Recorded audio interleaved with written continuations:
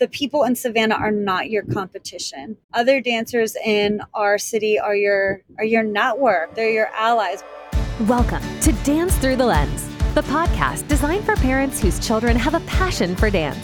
We understand the unique joys and challenges of supporting young dancers. And in this podcast, we'll share insights, tips, and heartwarming stories from fellow dance parents and experts. Whether you're a seasoned dance parent or just starting on this journey, join us as we navigate the world of dance together.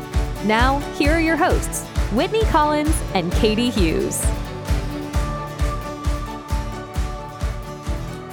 Hi, and welcome to Dance Through the Lens, a brand new podcast with your host, Whitney Collins, and my co-host, Katie Hughes. Hey, Katie, how's it going?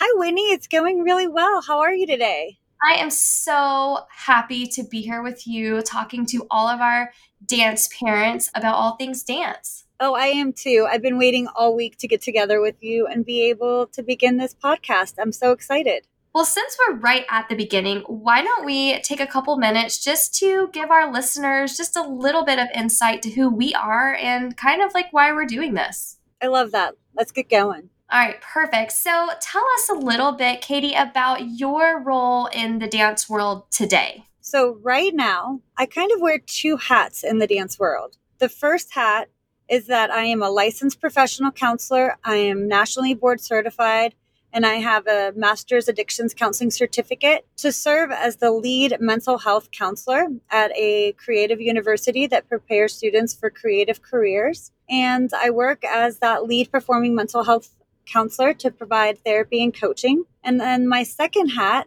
is that I'm a dance mom, and I am very involved in all my daughter's dance careers. Yeah, and so you have 4 little ones at home, yeah? I do. Yes. My youngest is 1. So she got her first pair of dance shoes this year for her birthday. And then I have a 6-year-old she's 4, but she's 4. She acts like she's 6, but she really loves those combo classes.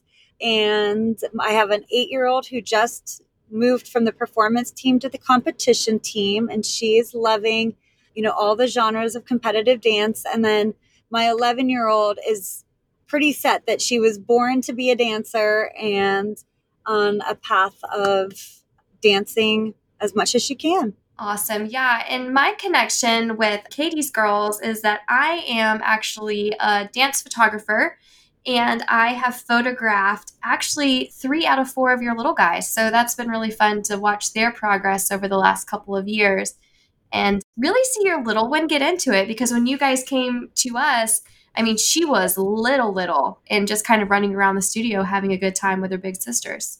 Oh, she loved running around your studio, and those gorgeous dresses that you put them in. Those photos are some of my prized possessions, Whitney. Oh, that's so much fun. Well, tell me a little bit about your dance background, because you have a long dance history. Sure. So I started dancing when I was 3 years old. My mom brought me to Pittsburgh Ballet Theater School for creative movement, and I danced with them for more than a decade. And through the Pittsburgh Ballet Theater training program, I was able to dance with their professional company for many years. And then in college, I chose to go a more traditional route.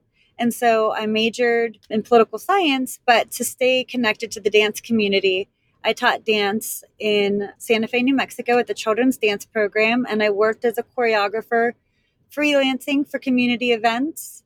And then in graduate school, I moved to DC, and I started competing as a professional with Arthur Murray in the Pro-Am ballroom circuit. And so dance for me has really evolved, but it's something I've really loved to use as a tool to connect to myself throughout the lifetime.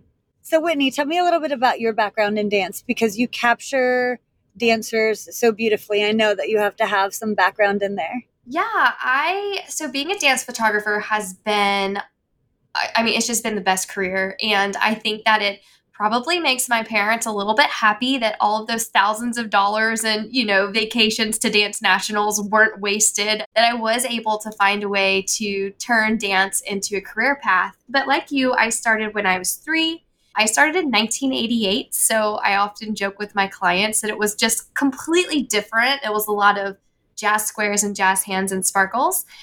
Today's kids are so incredibly talented, but just having that background, I think, has really helped me as I've applied that to dance photography.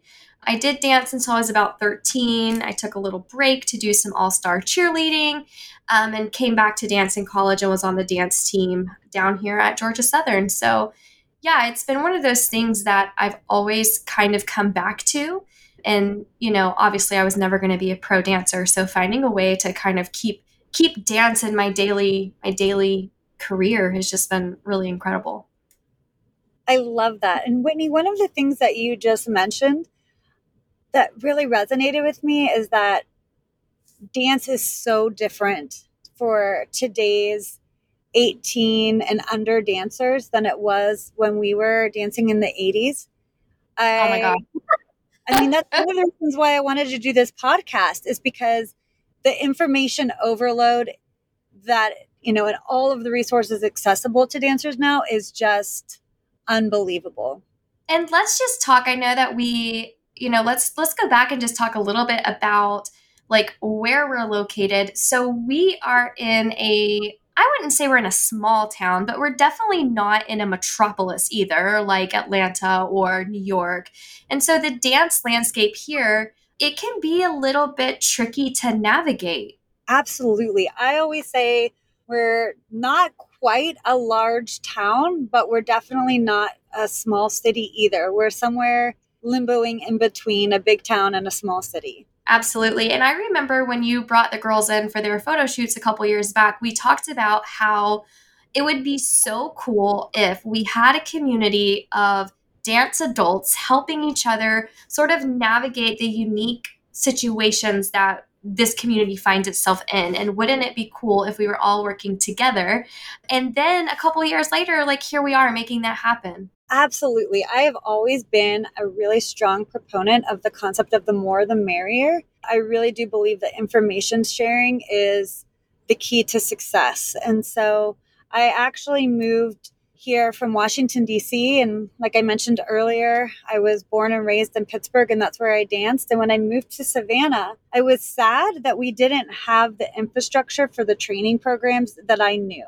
And I knew that a lot of dancers were finding success here and there with, some different experiences, but there wasn't like that clear path to success, to dance, to having a professional career, or having even, dance accessible to you in college. Let's back up a little bit and let's talk about success, because I want us to be very careful about like what we're talking about here, because we have a lot of really amazing studios with really great staff. They're doing really well in the competitive world, and they're really great starting points for a lot of our local dancers. So I want to be sure that our listeners know that we are not saying anything negative about the training opportunities available to our dancers. So when you say success, what is it that you mean? Let's expand on that just a little bit. Perfect. I love it. Yes. No, we do have an amazing community of resources here. And for me, success is what a dancer defines for themselves. So that's something that I think is really important to explore. And that's something I do a lot with my clients. I ask them, what does success look like for you? And that way we can manage expectations. We can really tailor their programs to meet their needs and make them feel that sense of self-efficacy. I love that, because what I imagine is that for some dancers, like dancing in their local studios, getting the opportunity to travel and go to competitions is absolutely exactly what they're looking for. And that is success to them. And I think more of what you're talking about is if our dancers want to go pro, it's not like we have the Atlanta Ballet that is funneling kids through a pre-pro program. Like we don't have that type of company or studio here locally in Savannah. Not yet, but yes, I think that we definitely have building blocks in Savannah. Yeah. I think we have amazing building blocks for every stage of a dancer's career, but we do not have that like birth through pre-professional, through professional company in the same way that a larger city does. I mean, we have elements of it, but we don't have the big whole package. I agree with that. Yeah. Can I just back up to the Yeah. definition of success so that Yes. everyone can find this to be relatable? As a dance mom, I have one daughter who my definition of success as a dancer for her is actually having her wear dance clothes to dance class. So that's a win in my book. And having like a bunch of different tools in my toolbox to be able to like cajole her to get out of the car, to put on her dance clothes, to get into class, and then to stay in class and not go to the bathroom 5 times is a total win Right. for me. And I'm happy to share those experiences. But for me, that's success. I went an entire year with one of my dancers who the transition from after school to dance class was just too much. The day is really long. She liked to dance when she got into class, but actually getting her to go into class because she was exhausted was tough. And so just picking better classes that worked with her rhythm was important. And then I have another dancer, who the sky's the limit. And so being able to manage her expectations and be okay with the process, that's success for me right now where she is in her life. So there's different success for every age and every stage and every situation. Yeah. And I'm sure like managing your daughter's relationship with one another as their definitions of success grow and change and are different, and just helping each one like still enjoy the same activity, but maybe do it without comparing themselves to one another and like keeping that sister relationship intact. I imagine that can be pretty tricky to navigate. Well, you have great insight because that is a challenge. I always joke with our studio owner that I've provided her with my very own small team, but I Mm-hmm. do like them to each have their own individual way of expressing themselves and approaching their art. So, yes. That's awesome. So talk to me, because we were talking off mic about just your dance story, and it's such a unique story. Tell me a little bit about like your whole generational dance infrastructure. Yeah, so that's something that I definitely recognize comes from like a place of privilege that I have a mom who was involved in the 60s as a competitive majorette on her high school dance team. And she was really involved in the pageant circle in Ohio and Pennsylvania. And so, with her experience as a majorette, going through like the beauty pageants circuits, she felt when she became a mom that she had an understanding of some of the things that could have benefited her that she just didn't have access to. And when I expressed an interest in dance, my mom worked really hard to give me the things that she felt she could have benefited from. And she did a great job. She got me enrolled at Pittsburgh Ballet Theater Training School. I had access to private lessons. She was a very invested stage mom. My dad owned a television production company with my mom. And so together they provided all of the professional videography for the Pittsburgh Ballet Theater, which Nice. gave me access to a lot of amazing experiences. And now, as a mom myself, I can even see where I had some shortcomings in my training that were either because of lack of knowledge or my situation and location, or I don't have the same talent that my girls do, and I don't have the same drive that they do. So I really have to like tailor and modify what they need.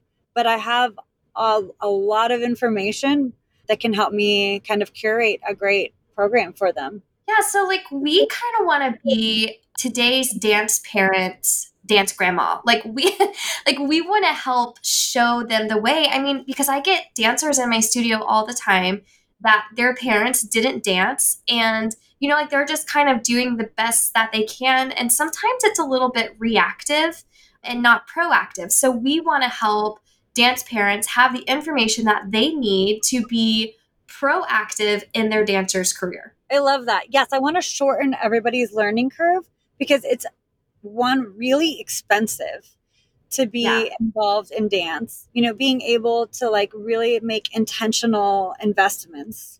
Two, it's really time consuming. And three, I mean, knowledge is power. So when you can make those great intentional decisions, you can be more proactive. They always say, what is the saying, Whitney? A ounce of prevention is worth a pound of cure. Yeah, I was actually yes, and I actually heard in my head Taylor Swift's line, if you fail to plan, you plan to fail." Like, so I was totally channeling Taylor Swift right then. Oh my gosh, can we like just insert T Swift right here? Like, I love it. No, but that's so, I mean, I think it's so important because as we all like try to improve and try to enhance and try to like highlight, I mean, one of the things is that we have great things going on here in our town that, you know, in our city that is like metropolitan city level. Like, we have some amazing resources, but they need to be used so that we don't lose them. That's absolutely right. And something that I've noticed just from kind of an outsider looking in, because I think the benefit from where I'm sitting is that I get an inside look at a lot of different studios. And so I think that a lot of different studios have a lot of really cool stuff going on, but people outside of their studio like have no idea that they're doing this workshop. And people are bringing in like master classes and teachers from all over and choreographers, and their classes are open to the public, but they might just not be getting the word out. And so it's cool to be able to connect the dots for people and let them know like, hey, this is what's going on, like these are some great connections to make. And I don't know about you, but like for me, the Savannah dance community is so special because like when I was growing up and when I was in dance, like it would have never even dawned on me to go somewhere else to take a class that maybe wasn't offered at the studio that I was at. And I see dancers in our local community kind of like, they're obviously really loyal to one studio, but they may go take a ballet class with another studio or whatever. Do you find that to be the case? I do. So when I grew up, I had to sign a contract that I wouldn't get outside training. And that was intense. And I think that right now, the ability for our students to be able to go to different studios and take different classes and have exposure to different master's class teachers and choreographers is critical. And I really love that for them. And I also, one of the things I think, Whitney, our goal is to bring the dance community together so that there can be different studios. You can have your loyalty to your team, but that understanding that we are Savannahans and that the people in Savannah are not your competition. Other dancers in our city are your network. They're your allies. When you go to New York, you're not going to be wearing your team jacket. You're going to be repping your city, and you're going to have people from other studios from your same town there. And it's so great to be able to come together. Yeah, I think that's a really great outlook. I mean, a rising tide lifts all ships. And, I think when people pave the way, it makes it easier for for other people to follow. And then who knows what opportunities like we may get even in our town once people start putting us on the map. Absolutely. I mean, even if you look at the 2024 competition season right now, we have some really big names coming to Savannah that when we first moved here, I never thought would be